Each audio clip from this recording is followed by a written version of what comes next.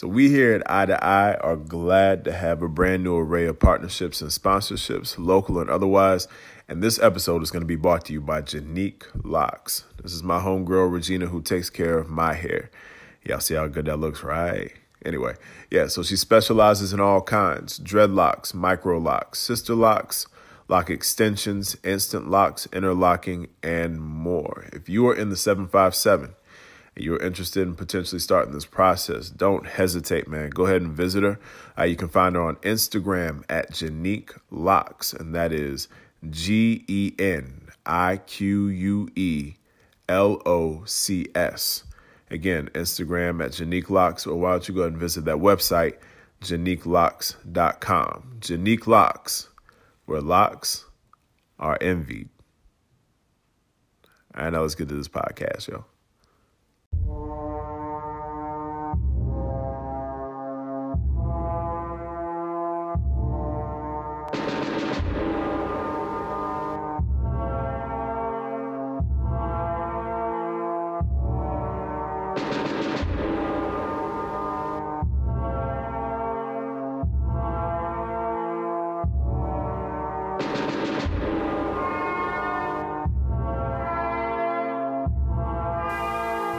What's happening, folks? Welcome again to Eye to Eye, short for Inspired to Inspire. The podcast is all about being open, honest, and real about having conversations of life and faith. And of course, as always, being willing to boldly go where most folks ain't trying to. And today, I am happy because we have someone who is very, very inspired to no longer be nice.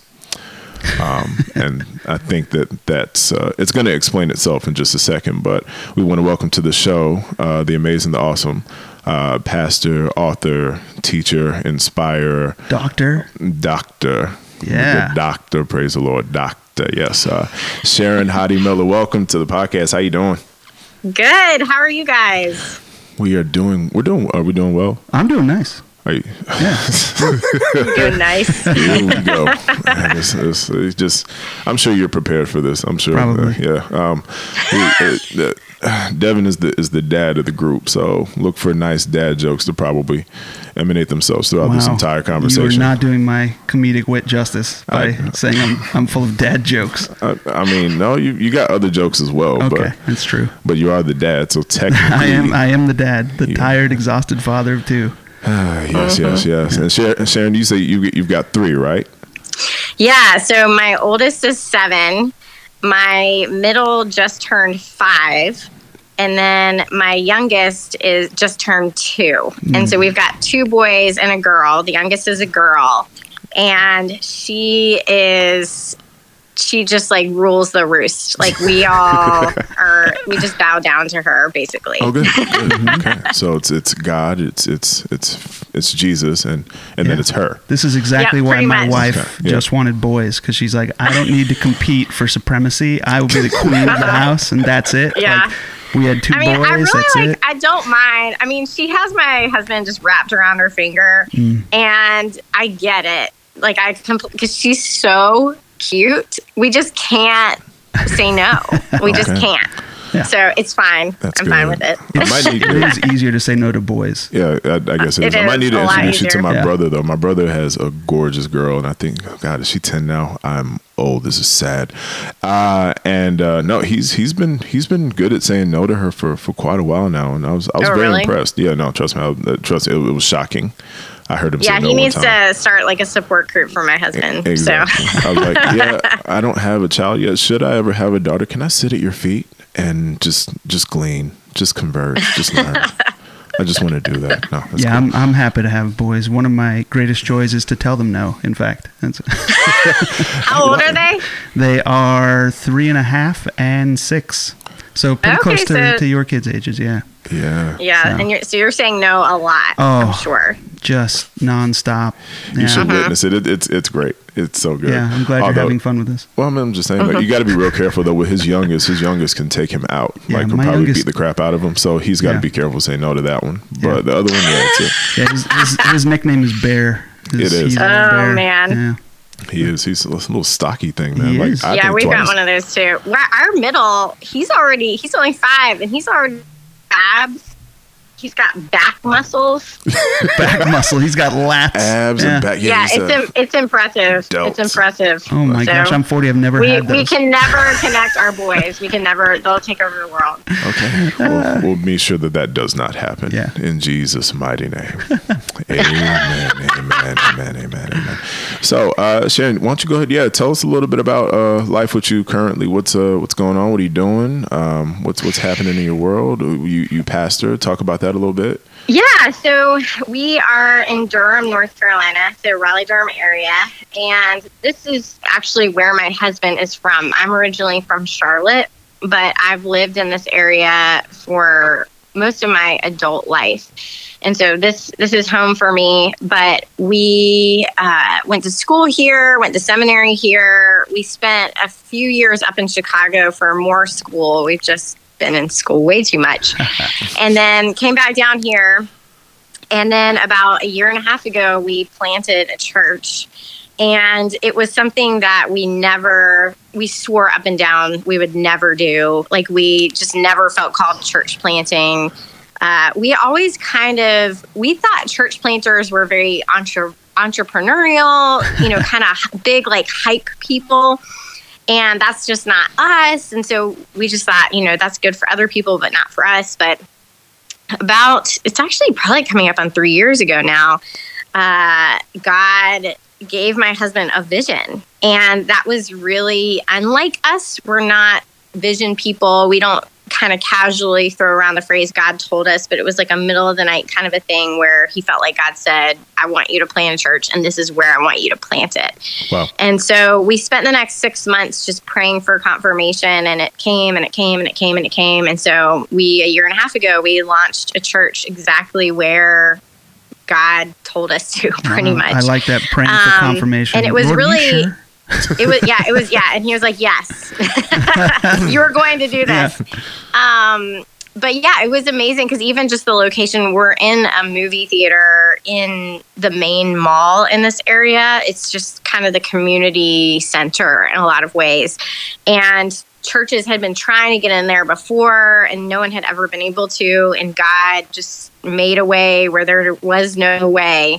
And so it's been wild and hard, but it's also been, because of the way that it came out, like the way that it unfolded on those hard days, we can kind of look at each other and say, you know what?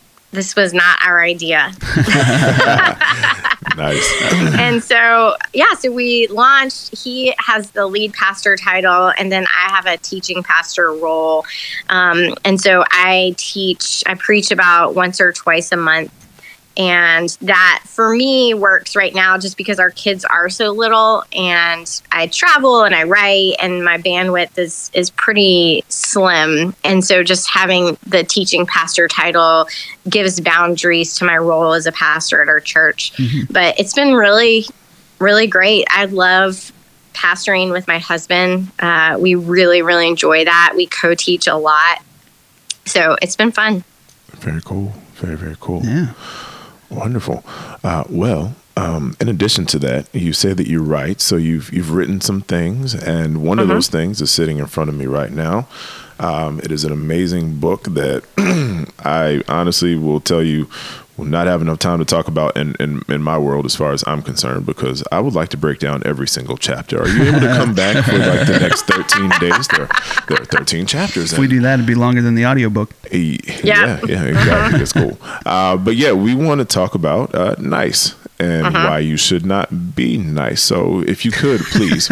I know for somebody's going to be listening to that, if that's all they pick up, it's like, oh my God, if they listen to us at all, they're going to assume we already don't advocate for nice. This is true. This is very, very true. But, we advocate for love. We advocate for all here, but no, we ain't nice. Forget it.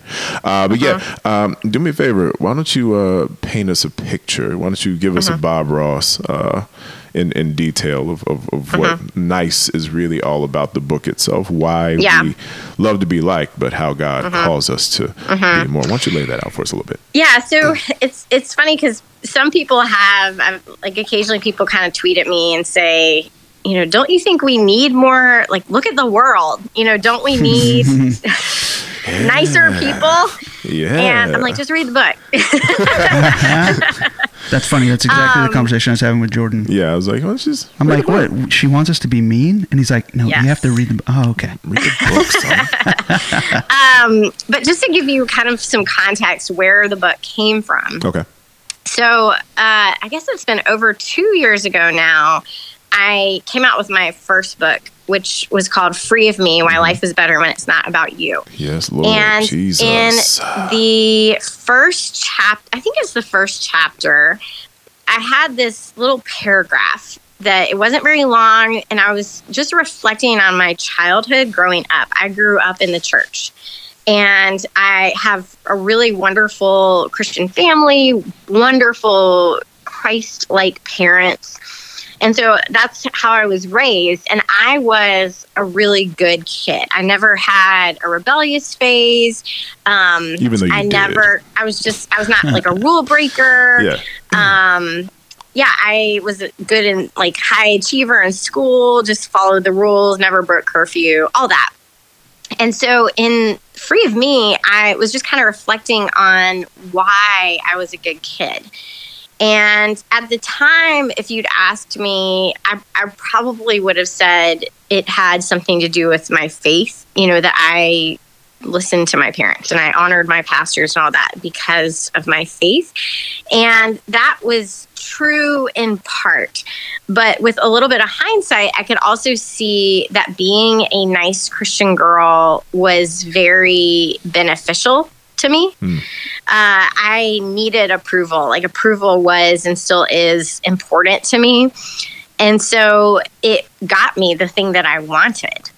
And so I could see in hindsight that my motives were actually more layered than I would have said at the time. That I wasn't sure if I was nice for Jesus or because it got me things. Okay. So I wrote that, just a few sentences in Free of Me.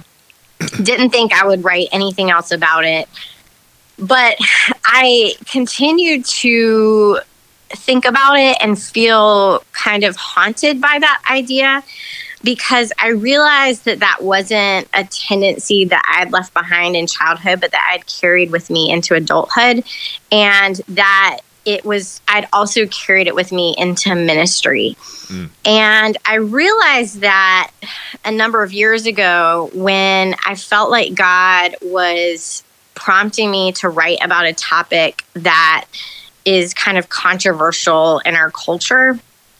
And it's not controversial in the Bible, but it's controversial in our culture. Right. Yeah. Okay. And I was hesitant about it. I was worried people wouldn't understand what I was saying, or that I would lose readers on my blog, that people wouldn't like me, stuff like that. Right. This is the story of Sharon Breaking Bad. This is what's happening. What it really sounds like is the Christian version of what Tom Green tried to do, but we can leave that alone. Wow. Keep going. But yeah, so I just had kind of a moment where I sort of had to look myself in the mirror and say, I'm hesitating to speak about things that God is not unclear about. Yeah. Because of the opinions of others and because of our particular cultural moment. And that was when I started grappling with how if you want to be a nice Christian woman in ministry, the rewards are great. There's actual money to be made if you just stick to being positive and encouraging. And it's true. And it's not that there's anything wrong with that, but being obedient and faithful to preaching the full witness of Scripture, it comes with a cost. And I just had to reckon with, am I going to continue to serve this image which serves me, or am I actually going to serve Christ? Yeah. And that was the birth of this book, where I realized, okay, I need to reckon with this more, because this image of the nice Christian woman, it looks like the real thing. It looks like what we're called to in a lot of ways, but it is bearing bad fruit. And so that was the birth of it. Wow. You mentioned bad fruit, and that was something that you mentioned frequently throughout the book. So one of the questions that I had was, you said that the fruit will look good on the outside, but it's bad on the inside or rotten on the inside. So how do we know that before we start eating? How do you know? Yeah. Well, I think that's the struggle that we have in discerning authentic faith in others, but really even authentic faith in ourselves, is that nice Christianity, which so many of us are raised into. Like, were you guys raised in the church, either of you? Yes. I might be a preacher's kid. I'm not sure. Okay, so you know then. I wasn't raised quite that way. I was more probably like you, where my parents had, grew up in the church themselves and are married for, 40 plus years, and I was the good kid, my brother was the terrible one. Yeah, for sure. So, actually, no, that really was my case. I was the good kid, and so I didn't rebel until after I got out of college. But to that point, your story was my story to an extent as well, because I remember, can't remember. I think it was maybe the one with the cynicism, and you were speaking on how, for you, everything was just straightforward. It was what you did, and you made sure everybody knew about it. I think you were talking about how you cussed out a boyfriend because of his family's habits. I definitely, the irony, the difference between you and me is, you probably never did it, and I was doing that to everybody, and then a few years later, I was doing exactly what I was telling people they should not be doing. So we'll leave that alone. Interesting. For sure. Yeah, hypocrisy defined. It's a beautiful, beautiful thing. But but you can, because both of you were raised in the church, you also know how to hide those things. Because if someone were to ask you, how are you doing spiritually? You know the answer to get them. Hallelujah, brother. Jesus is doing a work in me. Highly flavored. I am so highly flavored. I am. The blood of the Lamb runs through my veins. Glory to God. Yeah, you guys know the answer. You know how to give the right answer. Right. And not even in just flagrantly hypocritical ways, but even if you're just not growing. Right. Yeah. You can give the appearance of growing. Yeah, the cliches are strong with Christians. Yeah, exactly. Yes. And so that's what makes it so you can deceive other people, but you can also deceive yourself. We're almost like, I'm fine. Like, I know I feel fine. That is the great deception of nice Christianity. Right. And so that is the big question. So how do we discern the difference between nice Christianity and true discipleship to Christ? And Jesus himself gives us the answer, which is that you know a tree by its fruit. Yeah. And so that is what a good portion of the book is looking at. Okay, what are the bad fruit of nice Christianity when you've discipled yourself into essentially the image instead of the real thing? Right. And so, one of the most obvious ones is just like a lack of authenticity, where you're one thing, with one person and another in private, or just an unwillingness to say the true thing or the hard thing in an honest conversation because you don't want to be rejected. Right. So that's, probably the one that we usually think of with niceness. Like, we equate niceness and fakeness, but the one that probably was the moment of personal conviction was recognizing the bad fruit of cowardice. Okay. And when I knew God was saying, you need to write about this, and I didn't want to do it. No, I'm scared. That's not cowardice. That's just... And so that was the personal recognition moment for me. Another one that was really, Jordan, you mentioned this, but self-righteousness was another one, because I was good at looking good. And so the people around me who were not good at looking good, I was kind of like, well, what's wrong with you? Yeah. Instead of owning that this is your own sin, self-righteousness is actual sin. Yeah, meanwhile, these are the people that we should be reaching out to and realizing, wait, if they can't even put on the false face of happiness or niceness, then they probably really need us to connect with them. Yeah, it's like what is it? The parable that Jesus tells about the Pharisee who's at the altar in the sanctuary talking about, Lord, thank you that I'm this, and thank you that I'm not like the tax collector, who's got his head bowed real low. It's just like, my bad, God, I suck at life. I need forgiveness. Thank you so very much. Yeah, cool. So my hope in writing about these fruits in the book is that people could, because some people will say, some people, when they hear the topic, they say, I don't know if I need this book. Like, I'm not that nice, Yes. Ooh. My wife and I joke about that a lot. But I wanted to write it as kind of a self-diagnosis, to kind of present these different rotten fruits, because I think a lot of us don't actually see this image-driven approach to faith. And so my hope is that naming these fruits will be helpful for people in identifying it in themselves. We don't know the symptoms because we're so wrapped up in it. That makes perfect sense. Do you think people are becoming more aware of kind of that phony niceness, that inauthentic approach that people have? Because I feel like we're so wrapped up in that it's almost becoming a little bit more prevalent in culture, when there's certain people where you just kind of get this sense of, that person seems disingenuous, or that doesn't seem... our culture values authenticity really highly, and almost to the extent, and I write about this, that it's become a marketing tactic with companies where they have a product and they want it to feel authentic, because they know that authenticity sells, because we value authenticity so highly. And so there's a great irony in that, because we also only value it to a point. But I think you're seeing it even like in church planting world. One of the conversations that's happening right now is, it used to be the attractional church was the big draw, kind of putting on like the big show with the lights and the like fog machine and the really cool pastor with the skinny jeans and all of that. And the deep V-neck t-shirt, don't forget. V-neck t-shirt. The deep V. Down to the top of the abs. But that's sort of like moving, it's almost like that peaked, and people are actually suspicious of it.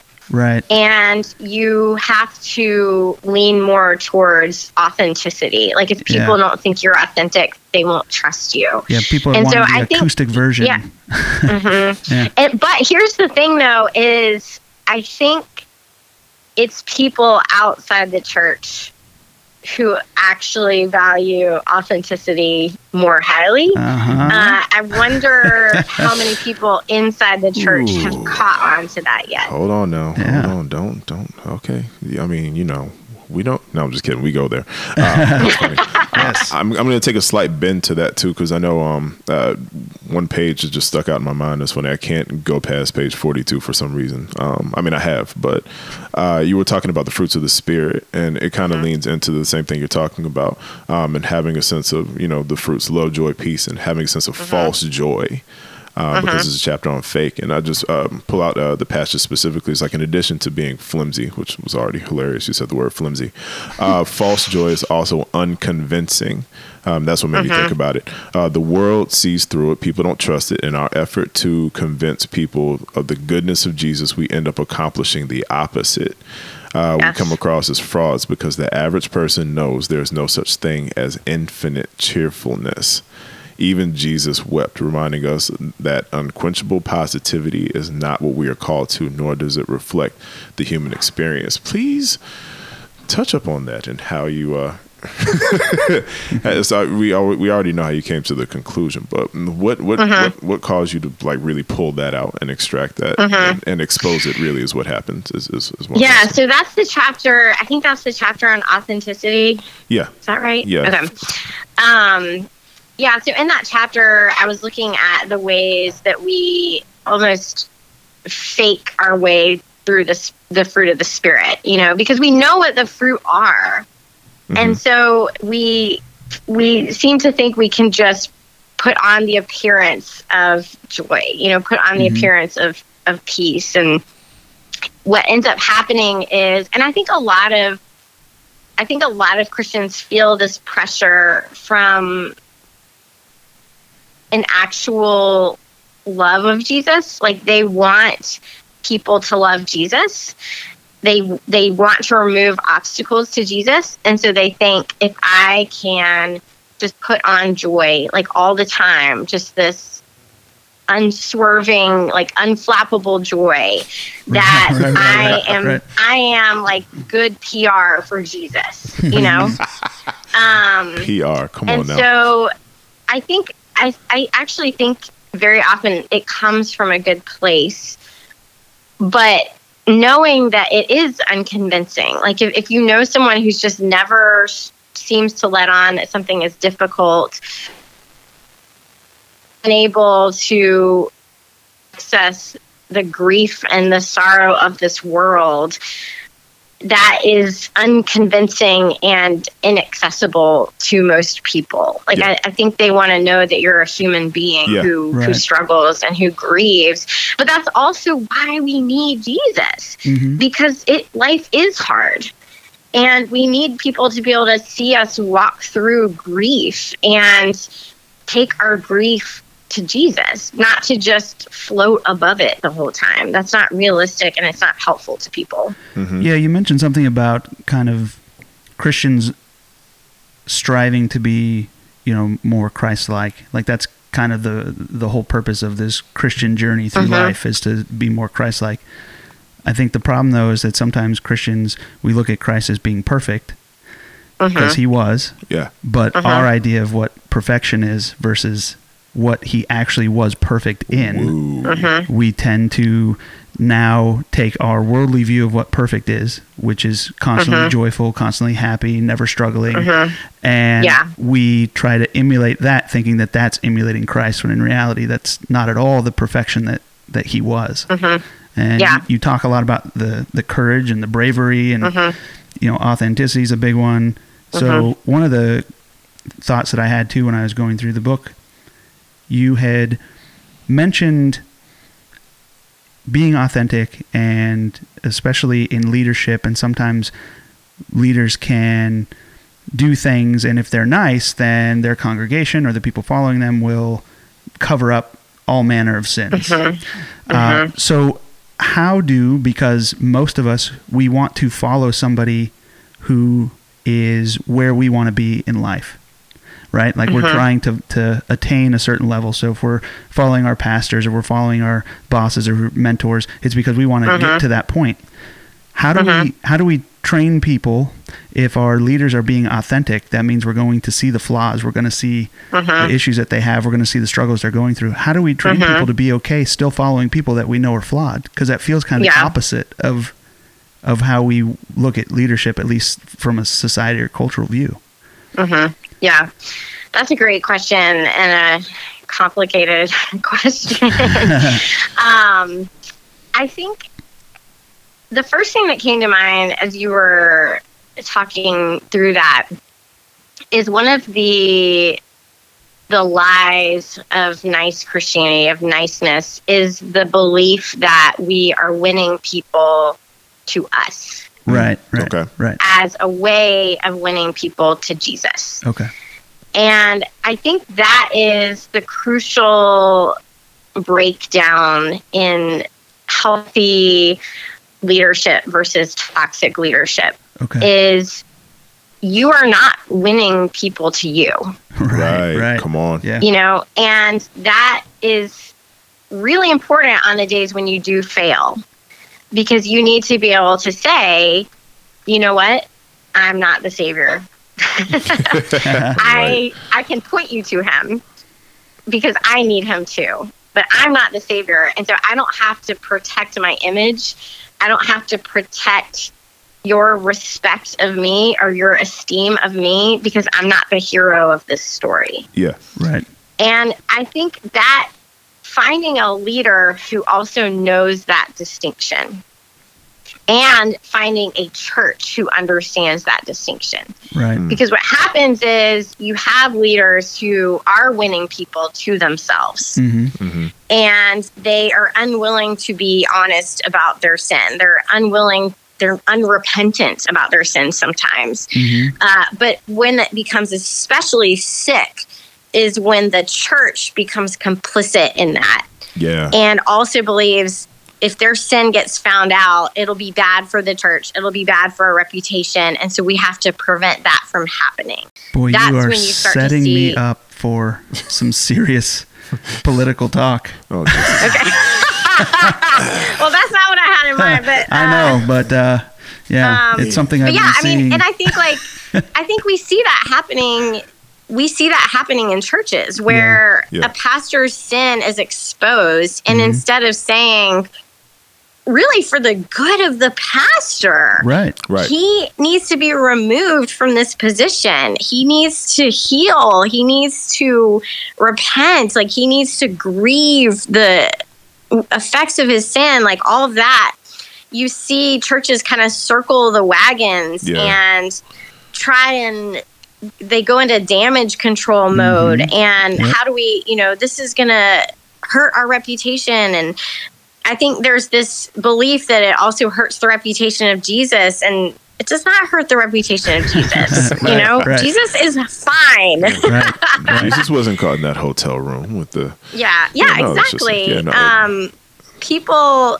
And so all it does is it ends up hurting the victims. It ends up hurting the very people that we're supposed to be protecting and It also taking care hurts of. future followers of Christ. Exactly. Yes, Because if I'm because not it in the corrodes, church- it corrodes the integrity, Yeah. it corrodes the trust that people have. Right. And I think hypocrisy is kind of the biggest turnoff to our culture and the church today. It's a widening chasm. Oh, Lord have mercy. Yeah. Yeah. Yeah, 100%. I know one of the things is every time y'all say something, it leads me to another place in the book. Y'all should really get this book. Just shameless plug.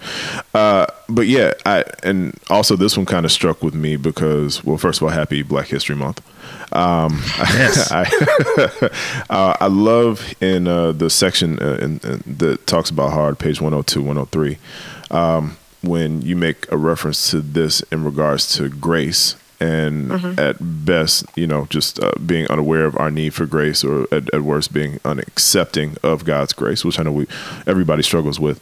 But you talk about that and how even outside the church, in a societal level, we suffer from this. And it says, God's grace should never be deployed as an excuse for injustice, as if oppression reflects the unpredictable favor of God.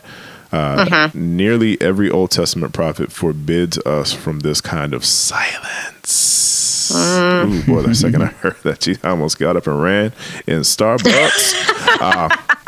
So when we excuse corruption or injustice on the basis of quote unquote grace, we are usually doing so for convenience's sake. When we enlist grace, again, quote unquote, to protect ourselves or causes or our people, it is a self-serving, cheap grace that has nothing to do with the real thing. I would love to be in your head for a month. A good month, just to get what. Is there an experience that's attached to that? I'm just curious. There's probably a lot of experiences. One of the things I looked at in the book is the prophets and how, as a woman in ministry, as I said, it's very beneficial. It is financially beneficial. Like, I cannot emphasize that enough. Is financially beneficial if you're a woman in ministry to say, you know what, I'm just going to talk about insecurity. Like, I'm just going to focus on self-image, body image. Love yourself, girls. To say I don't want to talk about world events or things like that. And I think we can spiritualize it even and say, those topics alienate people. They lose people. They're distracting from the gospel. And a part of me is like, who are they losing? Like, also, what are you like, who are you losing? What are you reading that this isn't addressed?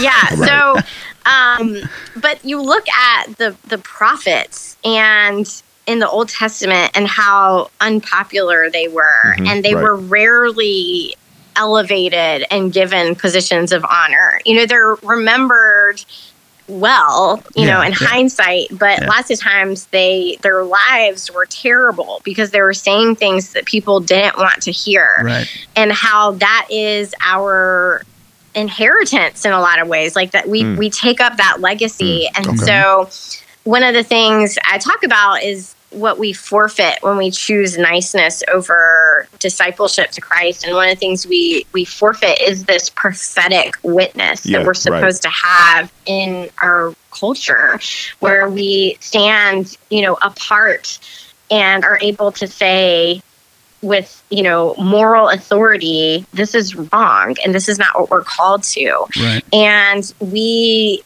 have just utterly forfeited that. And part of the reason why is it's either what we see happening is either people just not talking about things because it's not nice, you know, you want to be nice, or you have people who will say quote unquote hard things, but they'll say it to people kind of like out there somewhere, like pastors standing in their pulpits and saying the world this, you know, and the world that. And what's fascinating about the prophets is they spoke to Israel. You know, they were speaking to their own people, right. and saying, hey, home, family, like we need to get our house in order.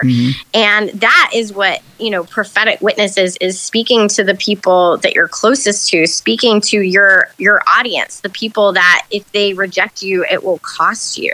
That's what that was what I wrestled with a lot. I think you know, speaking of Black History Month, Martin Luther King's letter from the Birmingham jail.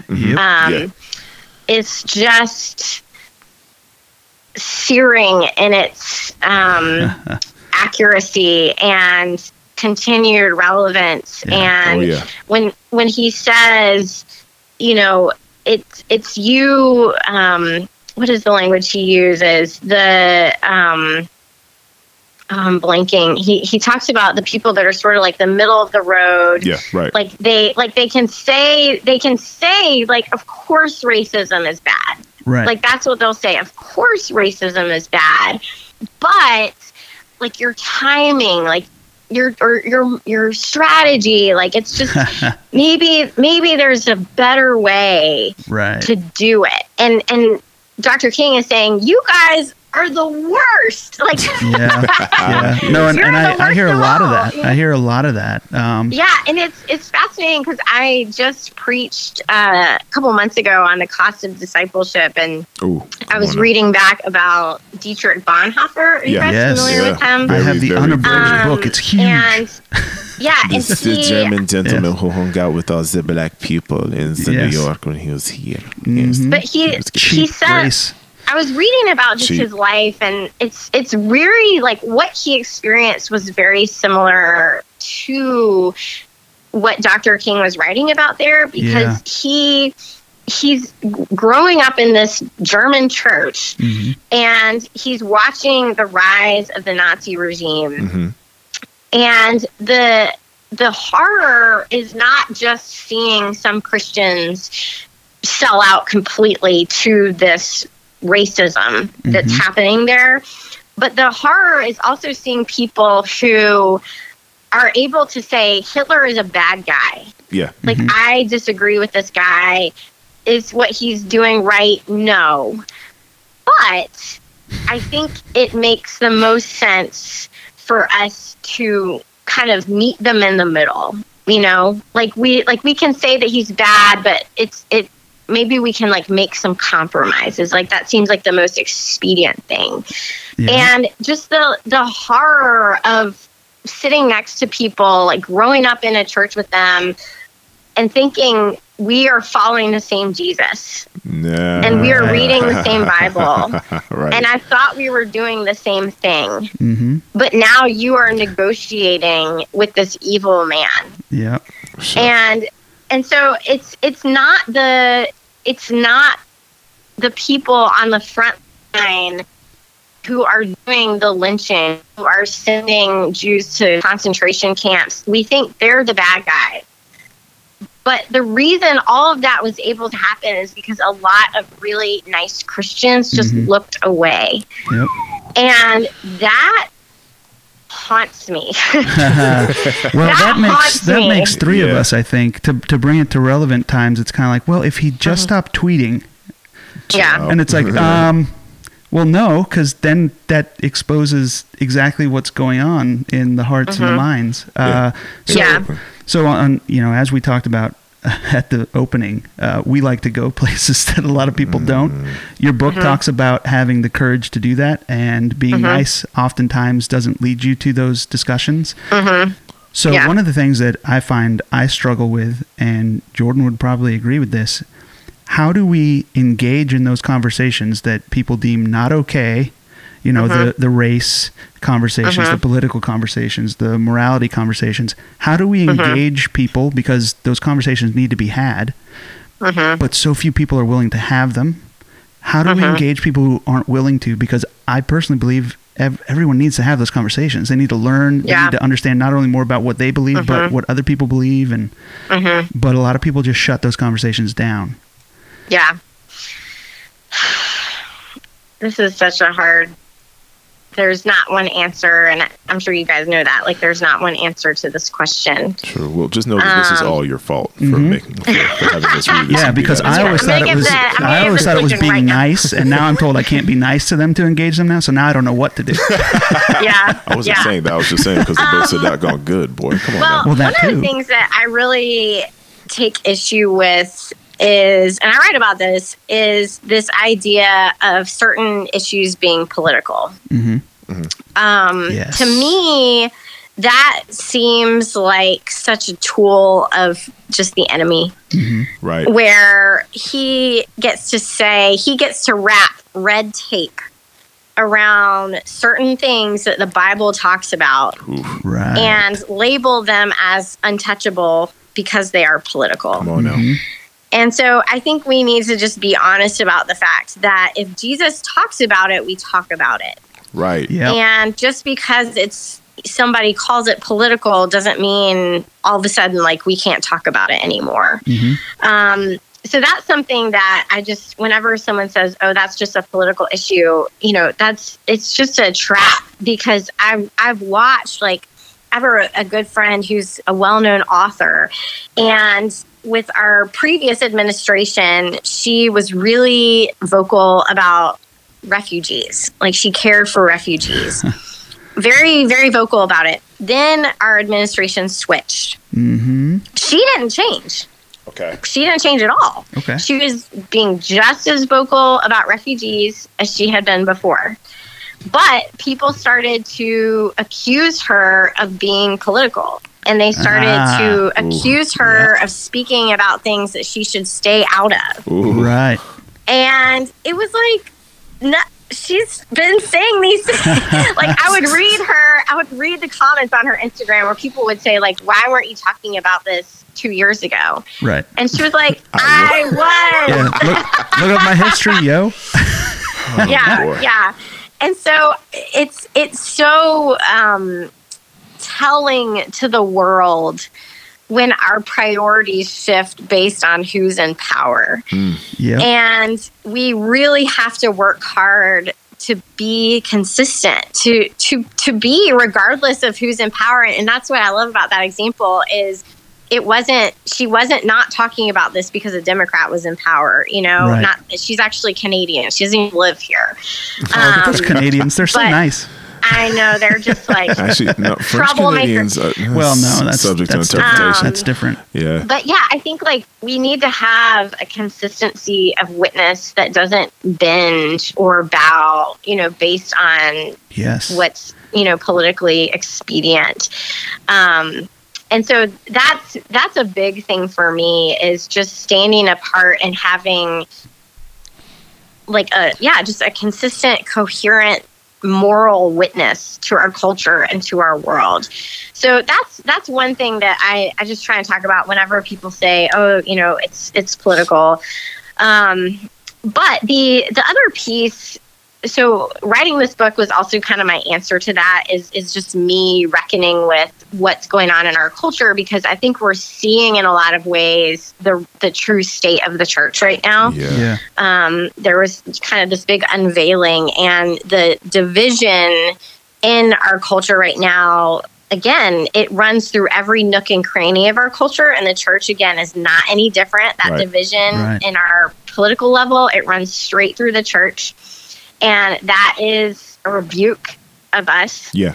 That we have not been able to weather the political climate in a way that is distinguishably different. So that's something that I think a lot about. And I was wrestling with, as a minister of the gospel, what did I get wrong? Like, how was I not discipling a better, higher witness in what I was doing? And so this book was me kind of wrestling with that. But also, in a lot of ways, we didn't start a church because of what's going on in our country, but starting a church seems like a really great solution.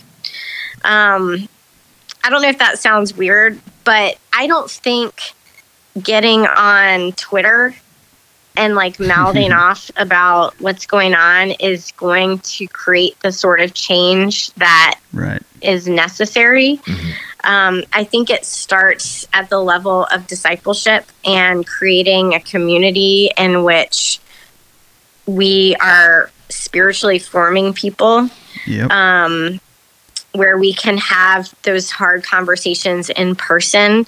In our church right now, we have people of vastly different political commitments all worshiping together.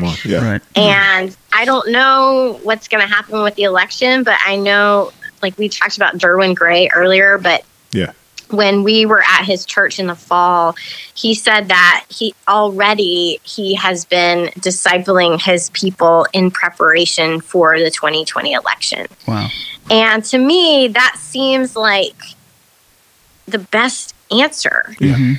But then to also know at the end of the day, and we can look back on history, and history bears it out, that there's going to be a sifting, there's going to be a sorting where God separates the wheat from the chaff and the sheep from the goats. And we can't, it just is. Exactly. And so we do our best to like disciple people and to speak truth and to have those like embodied hard conversations. But at the end of the day, like, some people will be blind. Yeah, very true.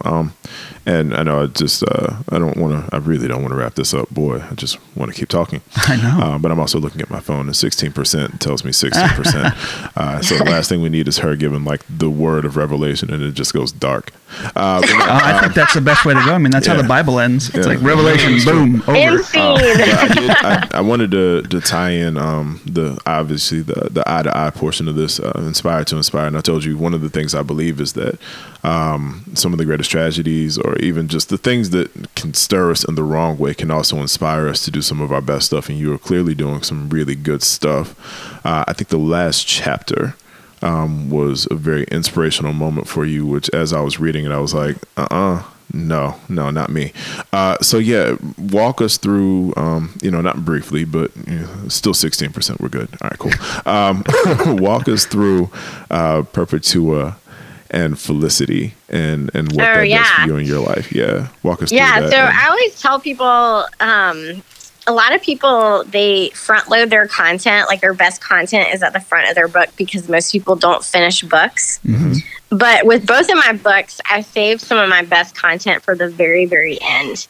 And I have heard from a lot of people that last chapter is their favorite chapter of the whole book. But yeah, what I write about is these two women who were martyrs in the early church. And their story is unbelievable, and it's horrific, and it's devastating, but they are thrown into prison because of their faith. I think one is pregnant at the time and gives birth in prison, and the other has a child. And one of them, her father is like begging for her to recant her faith. Yeah. And so she's having to choose essentially between, am I going to stay alive to like raise my child, or am I going to be faithful to Christ, which is just an impossible choice, you know? Yeah. And the story goes that they both chose Christ. And so they both were taken into like a coliseum or something like that. And this crowd watched as they were mauled by animals, and I think eventually killed by soldiers. But they were reported to have just done it with glowing faces. Like they knew they were about to meet their creator, their father, their savior. And it's just this really inspiring story. But like as a mother, I first read that story when I was in college, I think. And back then when you're 22, you're like, I'll do anything for Jesus, you know? and now I'm like, oh, this is horrible. And like, I don't know if I could make this choice, you know? But I shared this story because, you know, we started out the conversation by saying, so you say don't be nice. Like, do you mean we shouldn't be jerks? You know, what are you saying? Right. And I wanted to be clear that when I say that God never called us to be nice, that doesn't mean you get on Twitter and you just rant. It doesn't mean that you know, sin in your anger. Like it doesn't mean you be intentionally divisive. When I say that God never called us to be nice, I'm thinking of these two women. And they were not nice women. You know, one of them was a slave, but one of them was came from a family of wealth and of privilege. And I'm sure there was sort of like a plan for her life and like a track that her parents thought she would be on. And she, you know, quote unquote, she rebelled against all of that in a sense. She didn't do she wasn't a nice daughter, didn't do the nice Roman citizen thing. But her witness, both of these women, their witnesses are remembered as what we are actually called to as followers of Christ. And that is the kind of witness that I want to live and that I want to disciple in other people.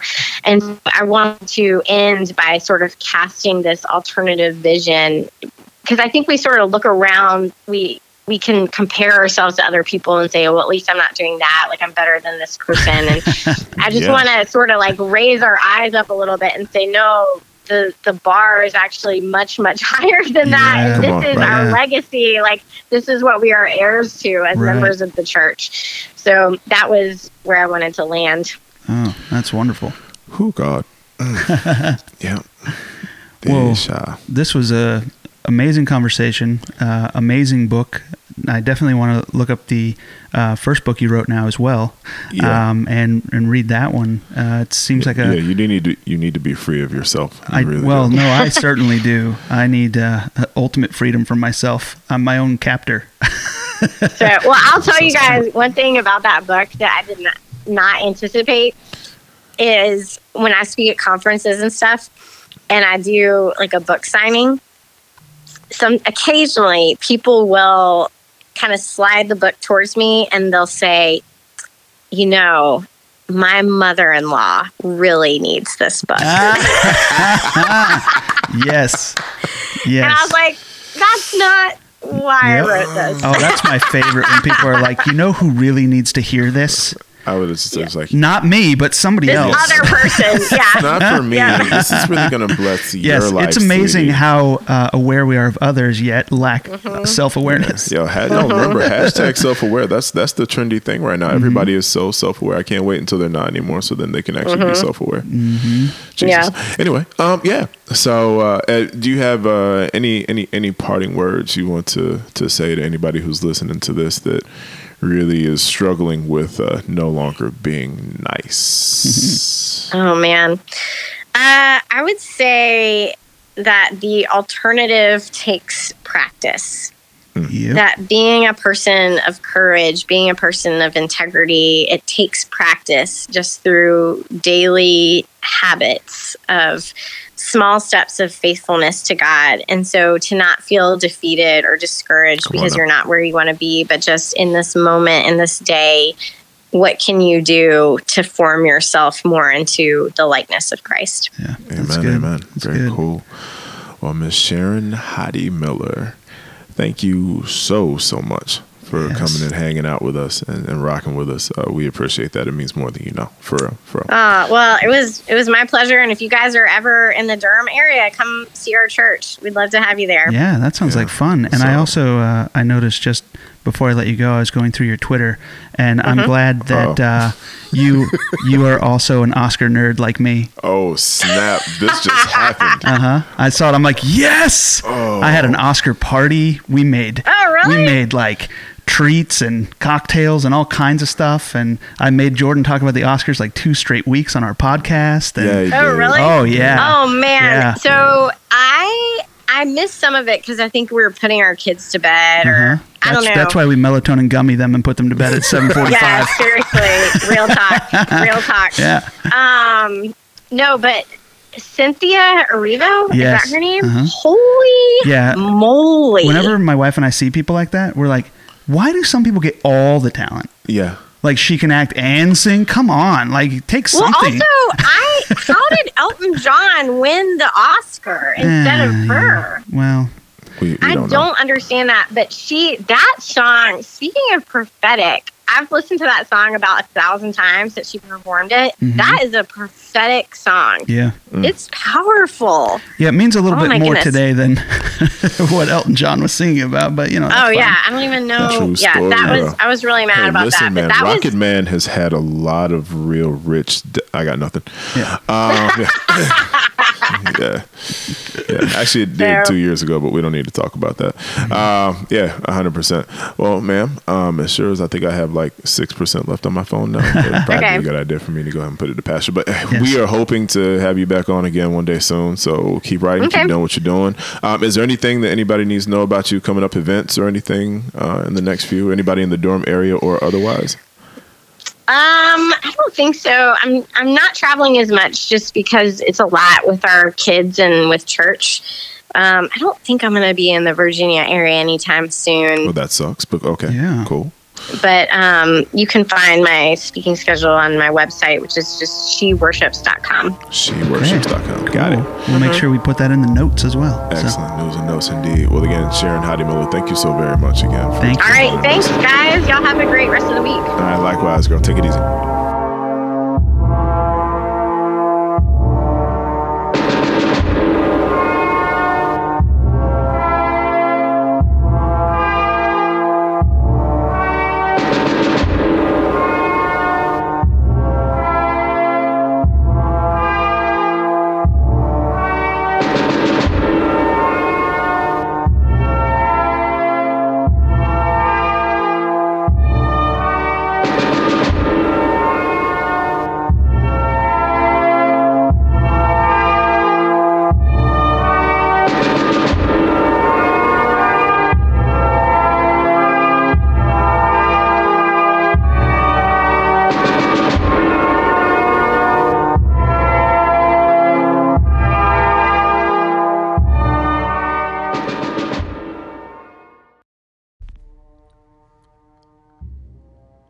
Thanks again for listening to the latest and greatest episode of Eye to Eye. Please don't forget to follow us on FB, Inspired One Enterprises, on Insta at Eye to Eye Podcast. That's the letter I underscore the number 2 underscore the letter I podcast. And of course, don't forget to subscribe on your favorite podcast platform. Leave those 5 stars and a generous review because you love us and want us to be great as we do you. Thank you once again for rocking with us. And remember, be inspired to inspire because that's what the inspired one does. Was that good, Little Bear? Did I do it? Did I do that?